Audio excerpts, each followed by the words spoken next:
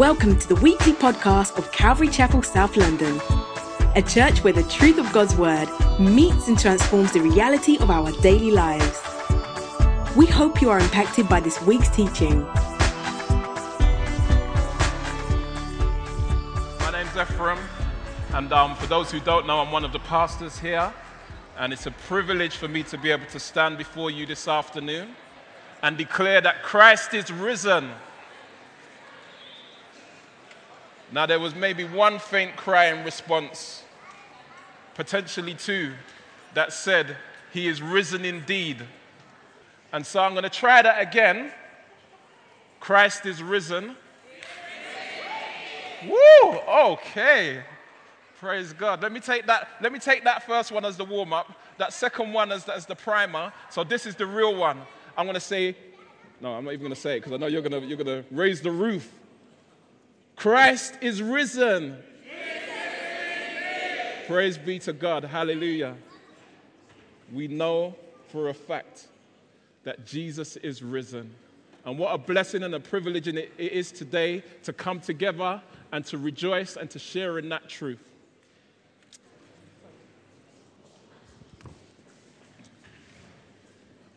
We have a wonderful turnout, and what a blessing it is. I want to welcome you, particularly if you're visitors. Can I encourage everybody to kind of use the seats from the front so that everybody's able to get in? We've got a few seats available in the middle here and up the front here, so utilize all the seats. Hey, to you guys in the balcony, you right up there? Praise God. You guys are christening the balcony today. I think that's the first time we're using the balcony. So make some noise for the guys in the balcony, everybody. Praise God.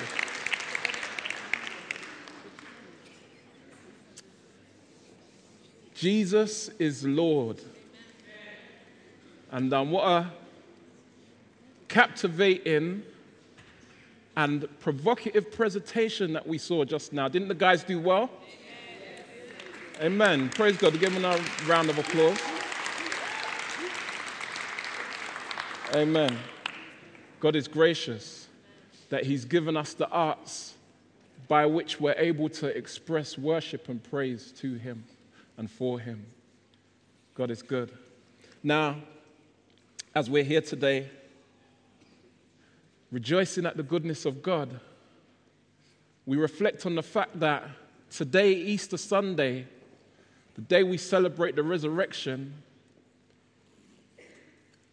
3 days after the Passover, 3 days after what we understand to be Good Friday, is a day of celebration. The whole Easter period is a day of celebration. Some may have watched The Passion of the Christ and thought to yourself, well, what was so good about that Friday? And that's the question that we have to ask. And that's the question that has to be answered. And was ultimately answered in the resurrection of Christ.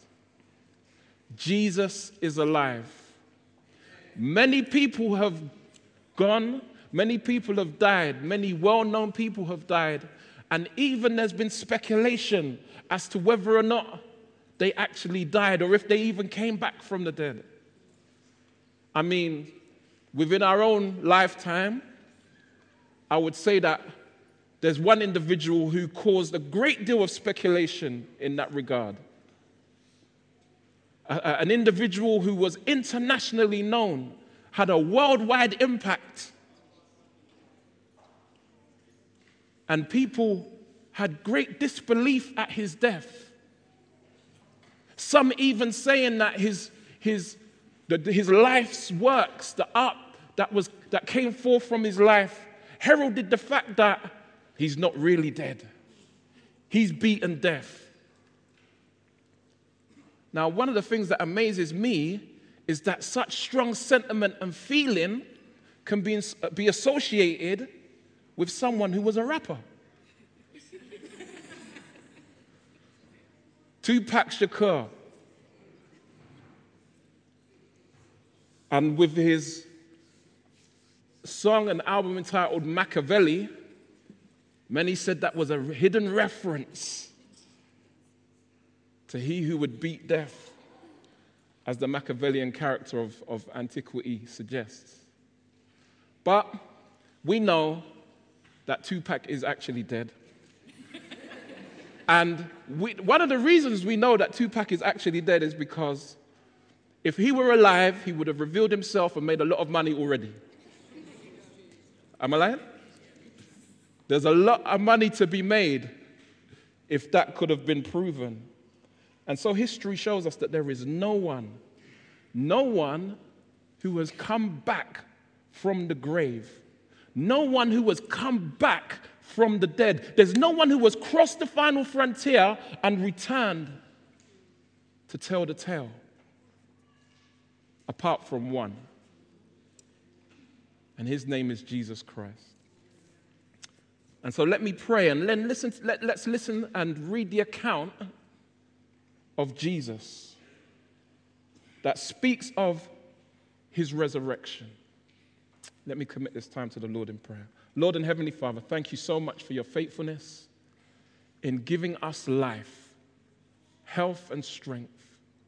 Even in our ill health, Lord, our ability to be here shows us, Lord, that you are good and merciful. That, Lord, you have allowed us to be able to come and to be among your people and to experience the work of your Spirit in our hearts as your word is shared. Speak to us, I pray. May we, through this day, through this experience, be drawn closer to you, wherever we're at, Lord. For some of us, we may be a skeptic. We may be that individual who, like hearing Tupac, claims that he's not dead, that he's really alive somewhere, and we're skeptical. Some may be skeptics with regards to Jesus Christ and the fact that he's alive. And yet, Lord, let God be true and every man a liar. You have determined that you would not leave yourself without a witness, and you have given the greatest and most conclusive evidence. His name is Jesus. Our prayer is that he meets with us today as we seek to meet with him. In Jesus' name, amen. John chapter 20.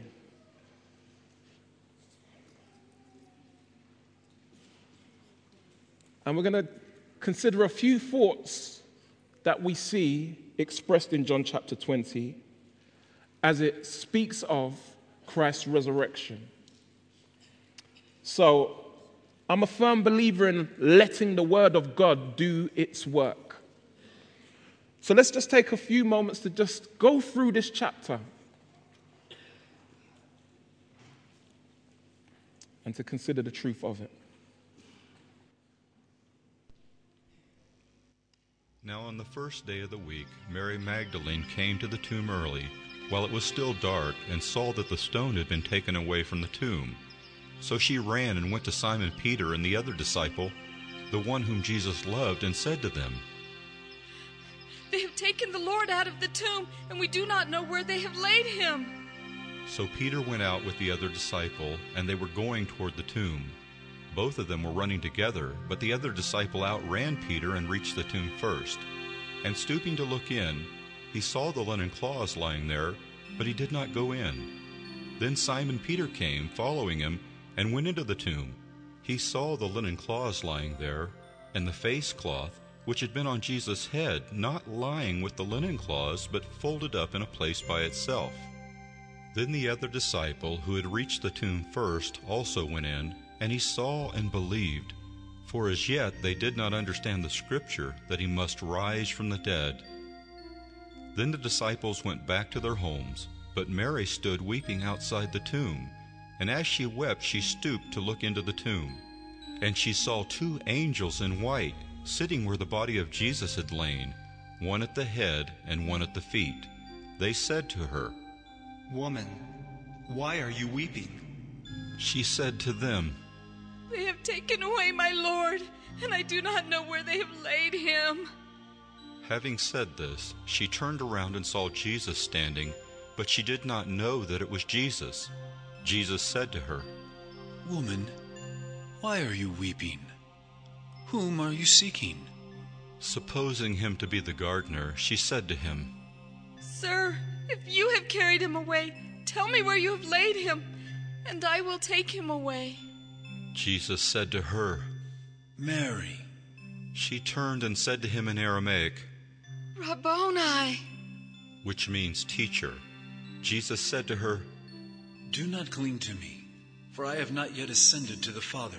But go to my brothers and say to them, I am ascending to my Father and your Father, to my God and your God.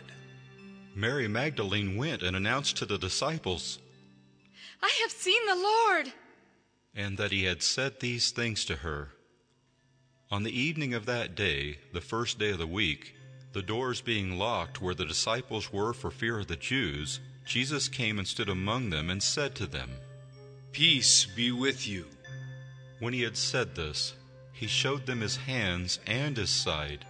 Then the disciples were glad when they saw the Lord. Jesus said to them again, Peace be with you. As the Father has sent me, even so I am sending you. And when he had said this, he breathed on them and said to them, Receive the Holy Spirit.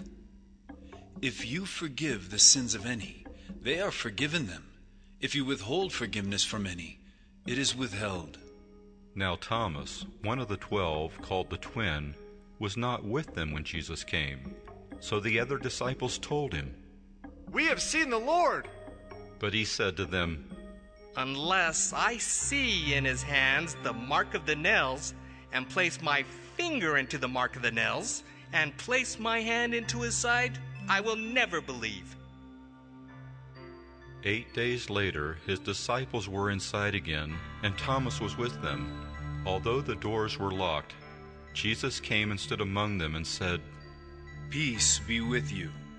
Then he said to Thomas, Put your finger here, and see my hands, and put out your hand, and place it in my side. Do not disbelieve, but believe. Thomas answered him, My Lord and my God. Jesus said to him, Have you believed because you have seen me? Blessed are those who have not seen and yet have believed.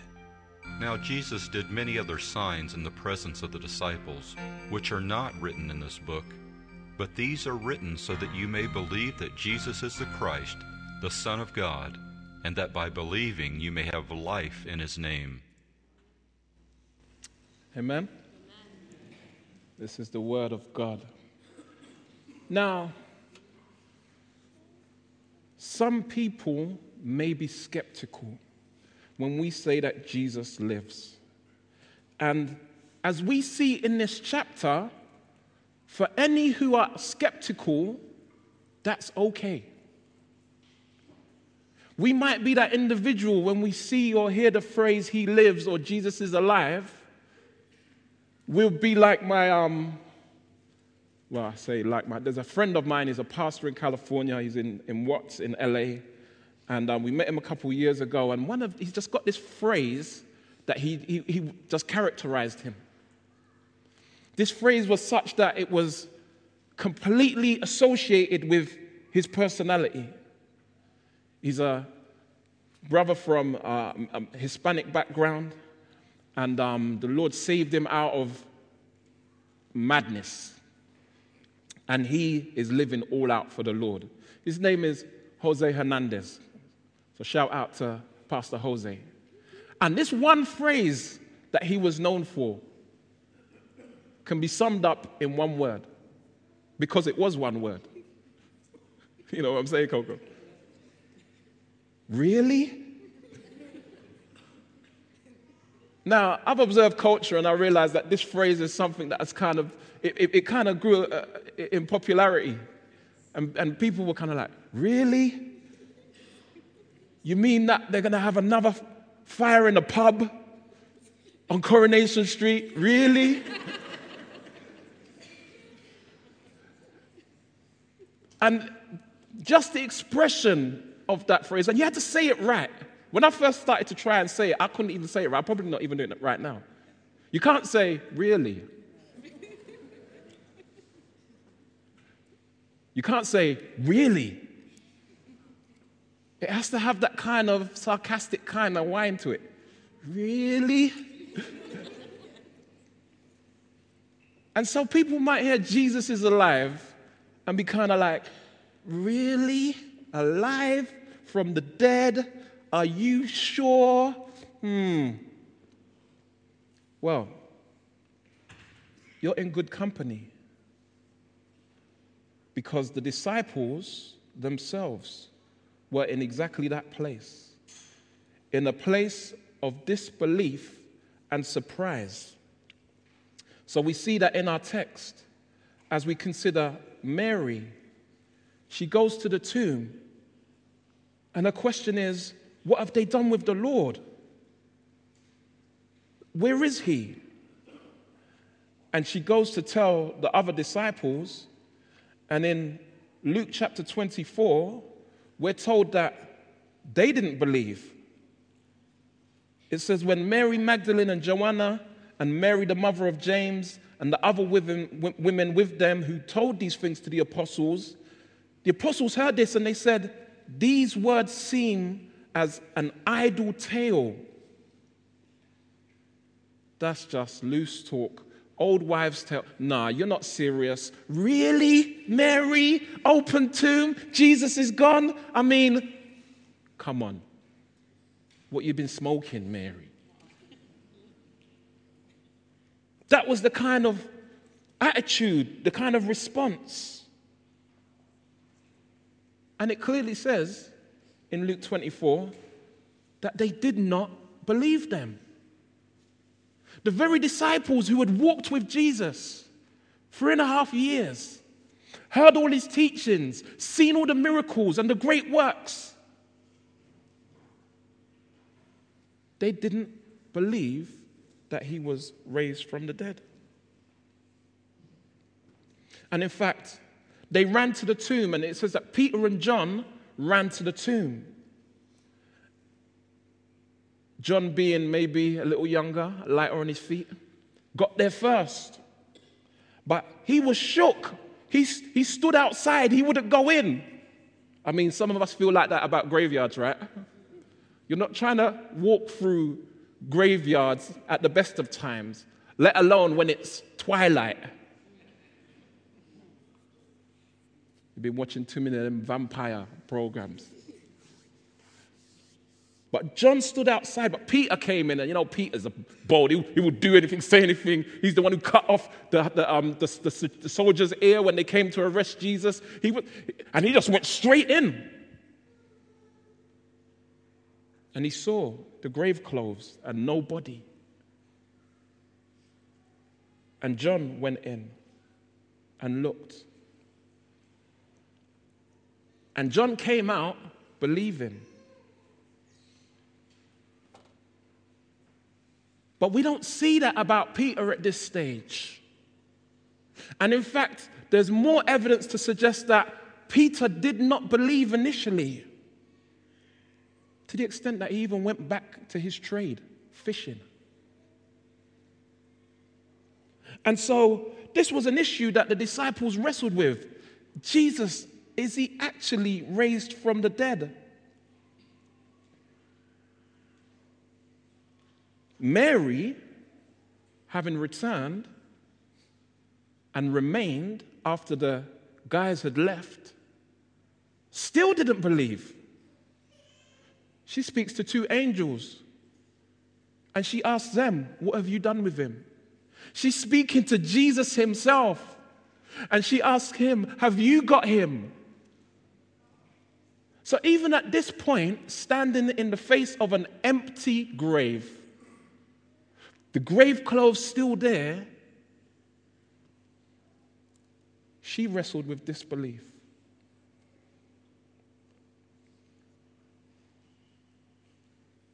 Until she recognized Jesus. Until he called her name and she knew it was him. And at the point of that revelation within her heart, she called on him, Rabboni. And then we see Thomas. Now, it's no surprises that Thomas doubted, right? Thomas is the one, when Jesus said he's going to Jerusalem, he turned around and said, we might as well all go and die with him. They're trying to kill him. So look, he was the pessimist amongst them. And what happened? Thomas said, unless I see in his hands the mark of the nails and place my finger into the mark of the nails and place my hand into his side, I will never, notice, not I might, or maybe, I will never believe.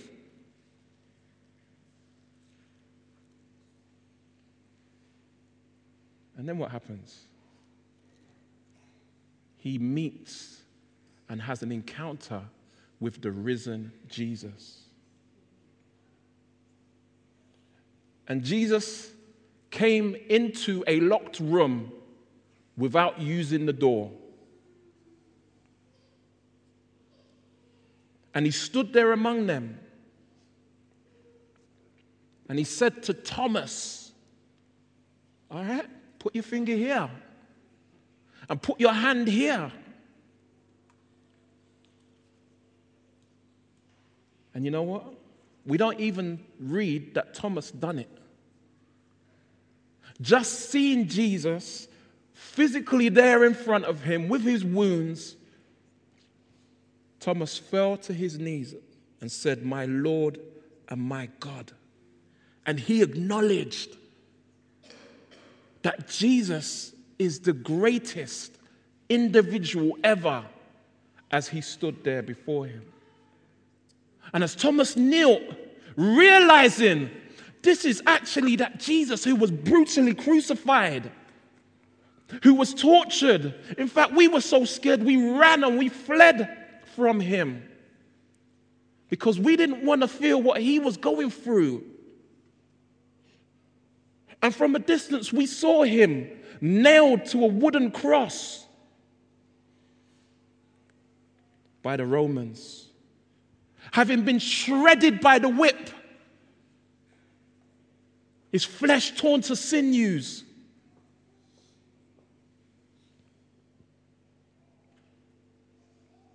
And we even witnessed the centurion spear his side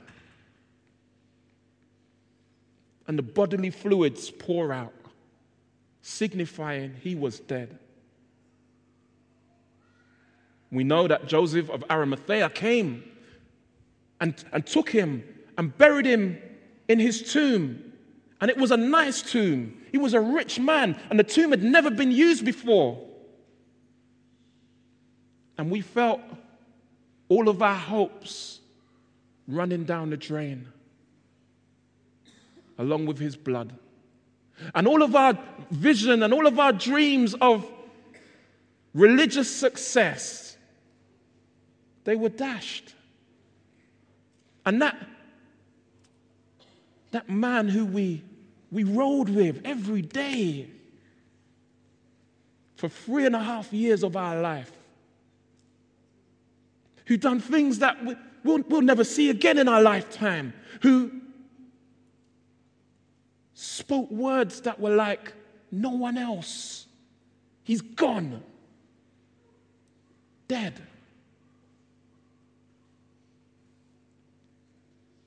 And it's all but a memory. Some memories to cherish, some good times to hold on to. But he's dead. They knew he was dead. They were hiding because he was dead. And they feared the same treatment by the Jews. And yet still, Jesus stood among them. And he demonstrated his victory over death. To these doubting, disbelieving, discouraged individuals, these disciples who weren't trying to be disciples anymore. And furthermore, they didn't have any more leader to follow. And yet still, as he stood there among them,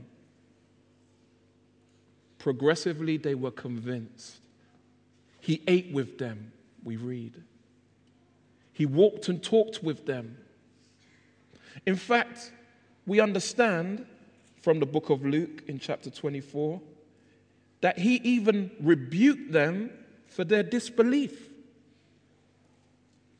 In verse 25, it says, "O foolish ones, and slow of heart to believe all that the prophets have spoken."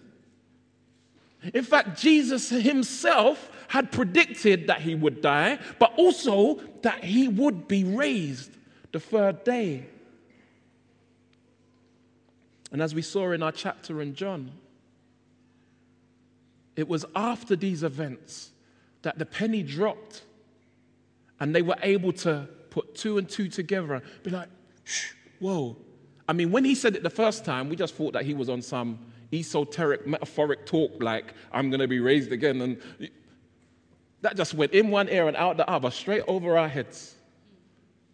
But now it makes sense. He actually said that he would be killed and be risen the third day.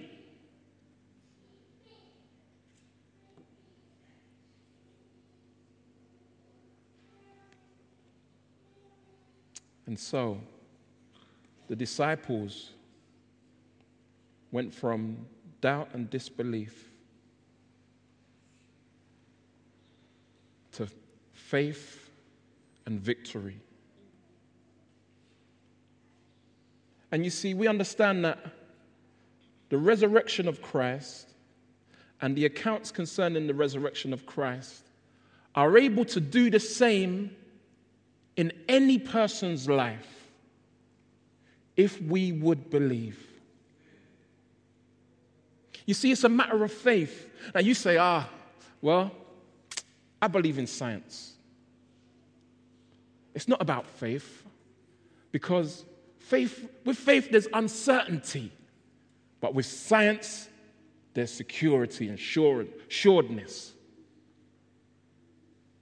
Well, there's two problems with that perspective. One, science is far from trustworthy. Was it not scientists who at one point said that the earth was flat? Even when the Bible talked about God sitting above the circle of the earth, thousands of years before scientists actually came to understand this. Science is changing constantly, even to the point of contradicting itself. So, can you trust science any more than you can trust any other knowledge? There's an even bigger problem with trusting science. And the fact that it's a bigger problem relates very much to where we're at as we consider this account. Because in all of science, the one thing they've not been able to do, well, among many things, is invent time travel. You see, history is not something that can be judged by scientific standards. Science is based on the observation of what exists, the recording of that data, and reproducing the circumstances. And if they do that enough times, something becomes validated as a scientific fact. But history is a moment in time.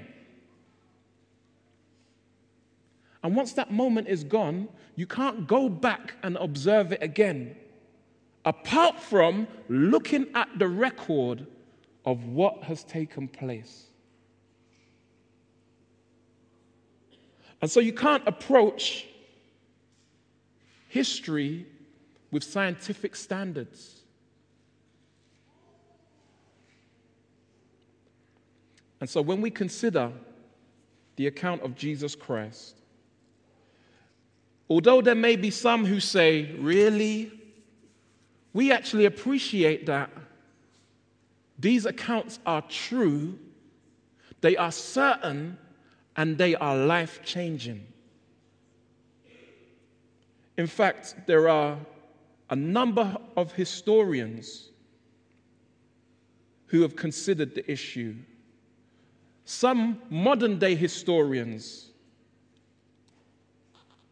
some great legal minds have considered attempts to try and disprove the resurrection account and disprove the life of Christ. There are those who have said, well, there is no Jesus. No, he never existed. He's a figure that was just thought up and rationalized, clothed in theology, and given some attempt of historical validity. There's a man called John W. Montgomery, and he's recognized to be one of the architects of the modern legal system in the Western world. And he, along with many others, have considered the historic evidence concerning Jesus Christ, his sinless life, his death, and resurrection. And you know what? This is a summary, if you like, right here, of their view. If the standards used to discredit Jesus by his critics were applied to any other historical figure, we would have no history to speak of. Basically, they're saying, you can't rubbish the evidence concerning Jesus, because if you want to throw out the evidence concerning Jesus, then you have to throw out all historical evidence of any character, of any time period. You can't trust, if you can't trust what's written about Jesus, then you can't trust nothing that's written about history.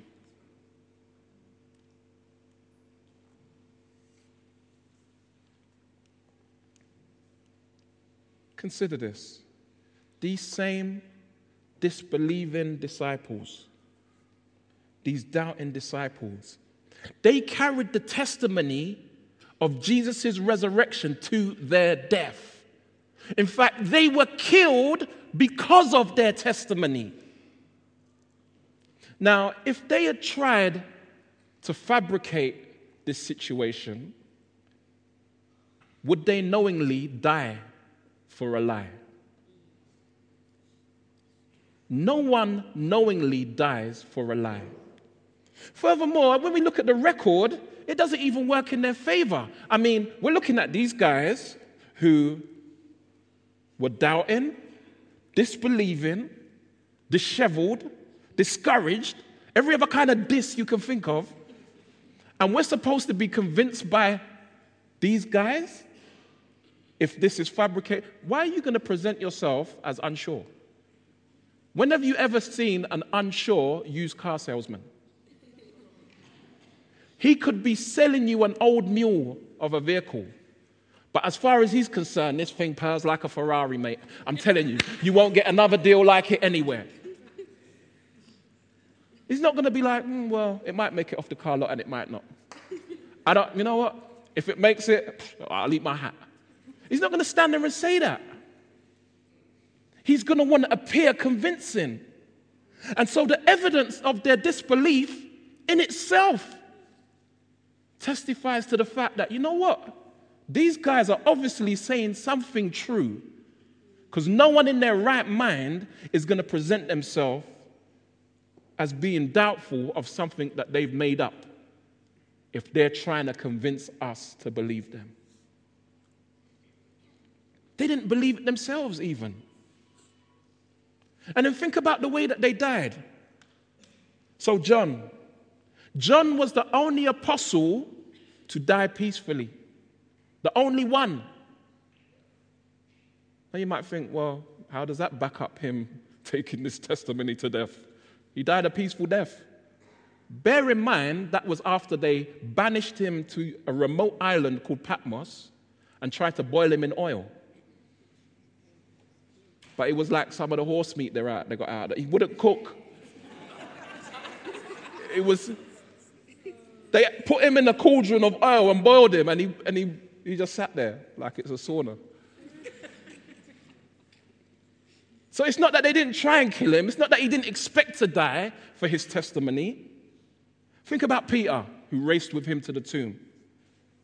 Peter was killed. He was crucified upside down, tradition says, on an X-shaped cross. He wouldn't even allow himself to be killed in the same manner as his glorious Savior who is risen from the dead. He said, I'm not worthy to die by the same manner of crucifixion. And so they turned him upside down and bent the arms of the cross.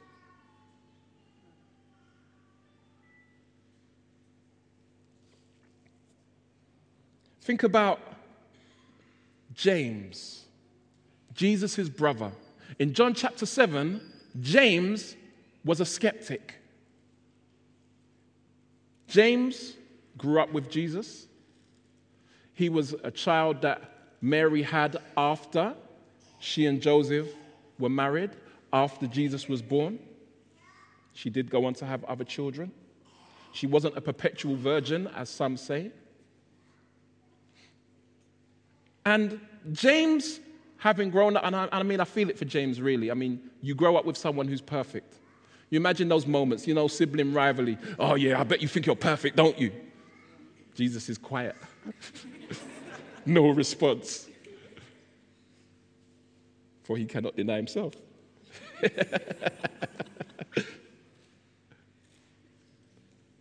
But James wasn't a believer. James wasn't a follower.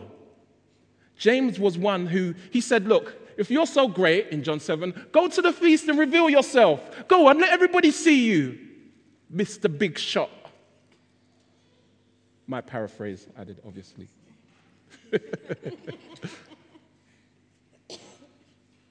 He wasn't convinced throughout the life of Christ.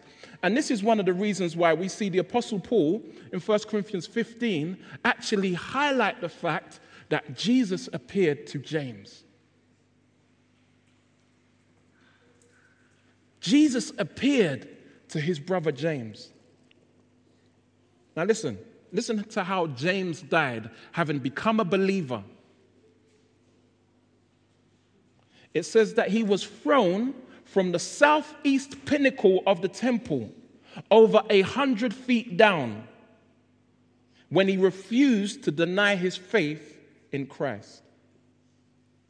When they discovered, if that weren't bad enough, when they discovered that he survived the fall, his enemies beat him to death with a club.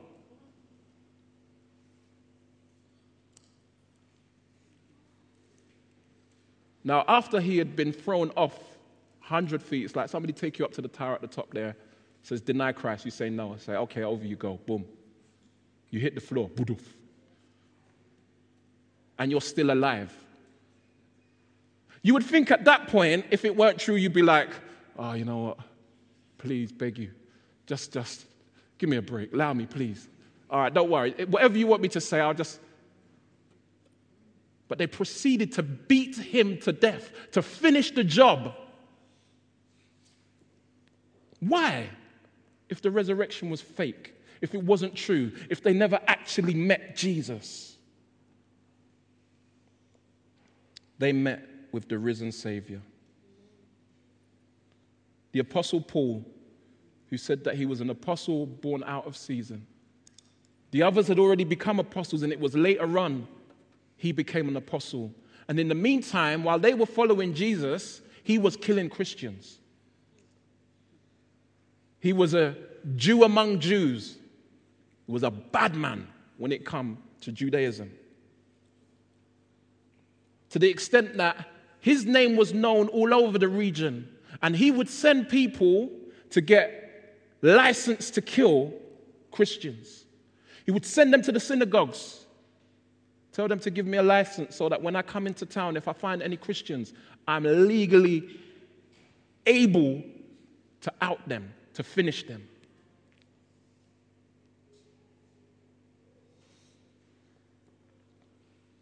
And yet, the Apostle Paul is said to have been tortured and then beheaded by Nero during the persecutions of AD 68 for maintaining his profession of faith in Jesus Christ as Lord. And so we see, not only does the information in the account make sense, we also see that the impact of the account is consistent with truth. That all these guys went through hell because they simply held on to the truth that they had met with the risen Jesus. And so, in view of this rock-solid testimony, what do you say? What do you say? I mean, there are so many more things to be said, but the reality is, will you submit to the truth or choose to resist it? Because the academics and the authors and the historians that choose to try and discredit the testimony of Jesus, the historical account of Jesus, are recognized to be having a bias. They couldn't apply those same standards to other aspects of history.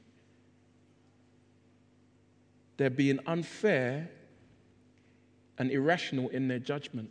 So it's not unreasonable. An individual's not dumb because they believe in the resurrection of Christ. God has given us good reason to believe, as expressed in his inspired word, the testimony of those eyewitnesses.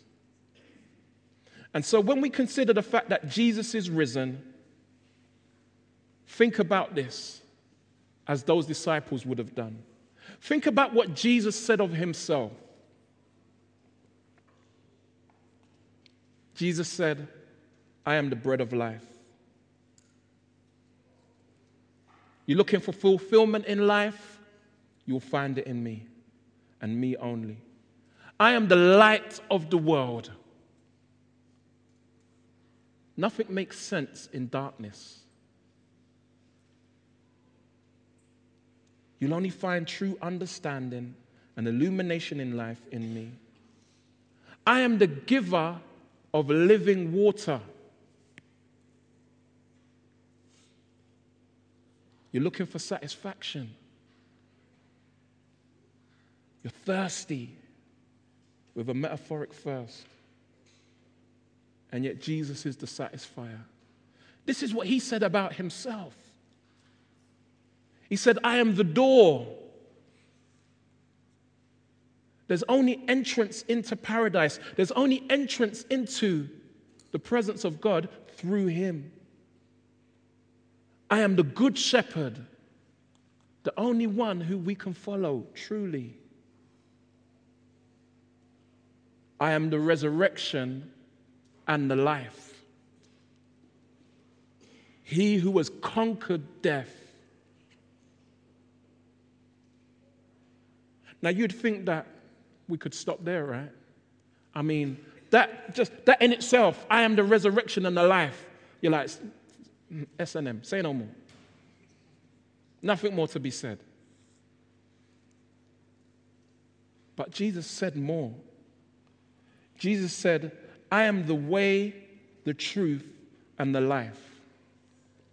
No one can come to the Father but through me. He is the truth. All truth is defined by his person.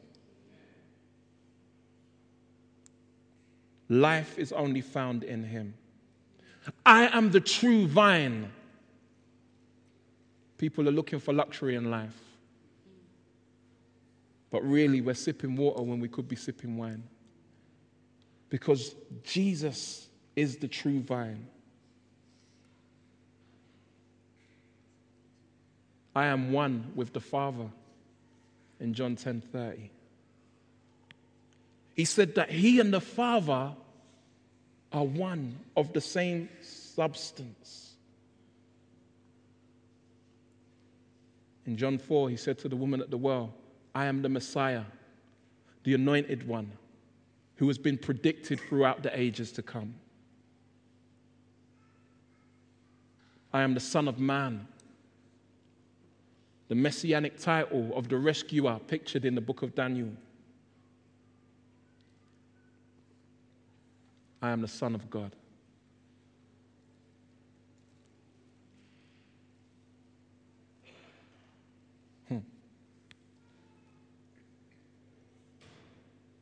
Now, it was in view of this and those latter statements that the Jews wanted to kill Jesus. It was because of his identifying himself as being God. They called him a blasphemer. That is why he died. And yet he can't deny himself. And this is why Good Friday exists on the calendar. And so what is it that makes Friday so good? Well, as I heard somebody once say, if you were about to be killed for your crimes and someone stepped in and took your place, wouldn't that make it a good day for you? You see, Jesus did die having lived a perfect life. And he died a criminal's death, but he had committed no crime. He died for our sin. He died for our crimes. He died for our violations of God's will. I heard somebody say this week, the greatest sin that we might commit is not fornication. It's not drunkenness or stealing or even murder. The greatest sin that we commit is to reject the will of God and do our own thing. Ultimately expressed in rejecting Christ. And when it comes down to it, that will be the basis of our judgment. Did we reject or receive Jesus?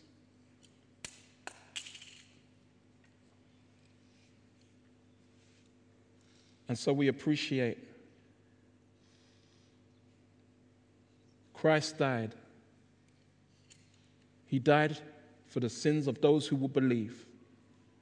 And he is risen, our justification before God confirmed, our forgiveness rubber stamped by God.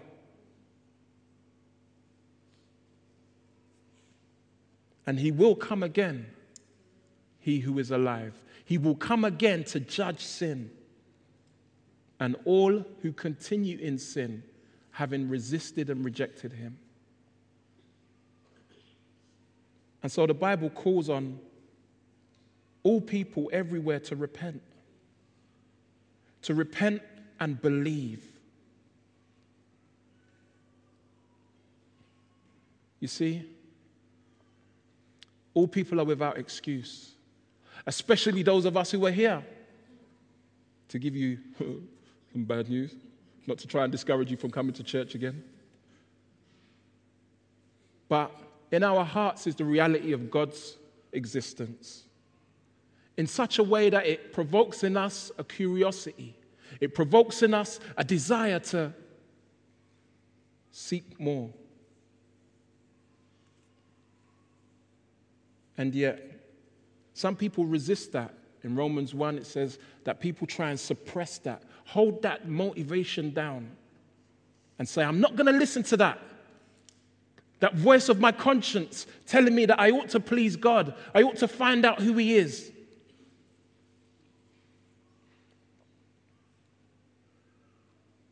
And yet, we hear the ministry of the word like this. We hear the account of Jesus declared publicly, and it becomes another point of accountability. When God says, you heard my word read. You heard the message of the gospel explained. Why did you not believe? Why did you not accept the truth?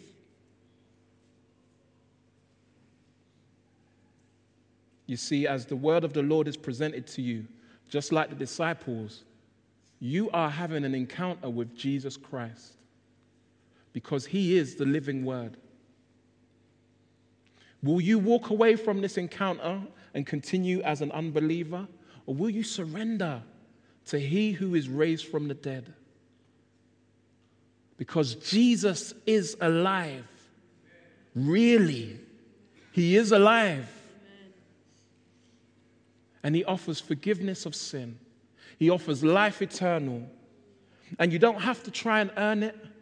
You don't have to try and be strenuous in your ability to please him. All you need to do is receive. Receive the word of life. Receive the gospel. Believe on Jesus and turn from your own ways. And then, like the disciples, you too will be able to testify to the fact that Jesus really lives. Because you will experience that same life-transforming power, that power that enabled them to stand against all odds and maintain their testimony that Jesus is alive.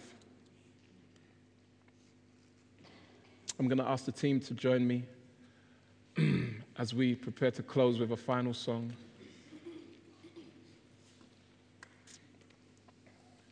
And as we consider the fact that these moments on the Christian calendar exist as a persistent reminder, a reminder and an opportunity for all to know that Jesus lives and he offers life eternal.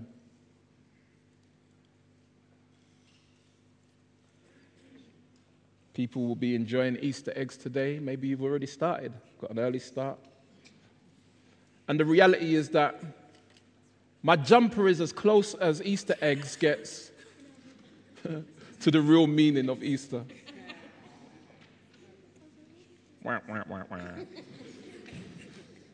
About 3 people said to me today I look like an Easter egg. Well, this is as close as it gets.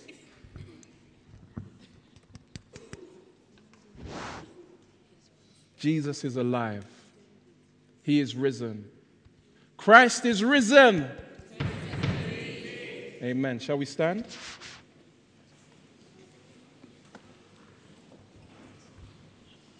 Lord, we bless your name and we thank you for your faithfulness. We thank you that you are good. And that, Lord, you challenge us. You call on us to follow a risen Savior. You've not commanded that Christians go on pilgrimage to an empty tomb because the tomb is empty. That tomb is famous for what it does not contain. And we thank you, Lord, that our hope is in He who has been raised from the dead and who lives eternal. And even now, the angels cry holy around his throne. He has been given a name that is above all names, that at the name of Jesus Christ, every knee will bow and every tongue confess that he is Lord to the glory of God. And so we bless you, Lord, and we thank you for your faithfulness in providing a credible and sure testimony for us to examine and to submit to. I pray, Lord, that you would inspire faith, Lord, in every heart today. Faith enough to have us turn from our own ideas of what life is all about and how to have eternal life and seek Christ and follow Jesus. Thank you again, Lord, for you are good and your mercy endures forever. In Jesus' name we pray. Amen.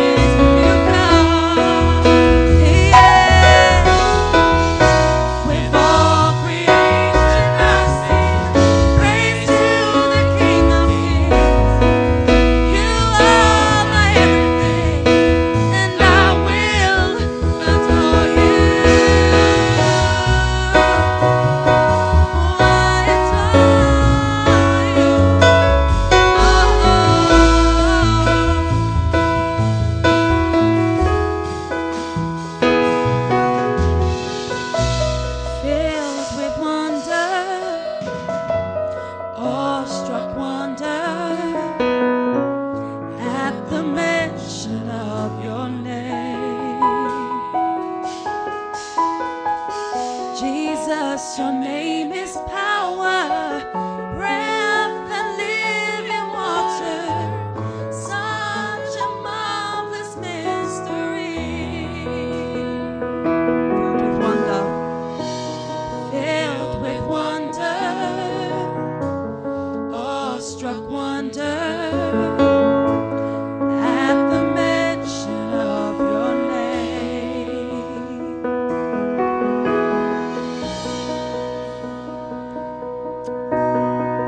Our Lord Jesus, we are filled with wonder, Lord, when we consider you, the God-man, who stepped into time and space, and you lived this life, Lord, that we lived, but you lived it impeccably, without sin. And you were killed, Lord. You were crushed for our sins and iniquities, Lord. You were bruised and you were battered. You were beaten and you were killed. And yet, where would the hope be if that was all? Yet on the third day, the stone was rolled away and you were declared alive before multitudes, before the disciples, before even more than 500 people at one time. And for 40 days you, in your risen state, in your risen body, walked and talked and opened the eyes of your followers to your word. And all that they didn't understand before now became clear as you were there among them in your resurrected form. And now you've sent your Spirit to testify of your truth, even resonating with our hearts. That as we consider this group of 11 in a country smaller than Wales 2,000 years ago, that their testimony would affect and impact the whole world, resulting in not just hundreds or thousands, but millions of people throughout these years, throughout these generations, coming to encounter you, the living God. And we bless your name, Jesus. And we give you glory and honor and praise, all that is due to your name. For truly, you are clothed in wonder and in majesty. You are like no one. You are in a class of your own, but that's not even true, because there's no class for you. You are beyond class. You are holy. Thank you, Lord, for eternal life. Thank you, Lord, for the forgiveness of sin. Thank you, Lord, for the new birth, that we can be made anew through repentant faith. Thank you, Lord Jesus. And in this we celebrate your resurrection. For truly you are risen. You are risen indeed. In your name and for your glory we pray today. Amen.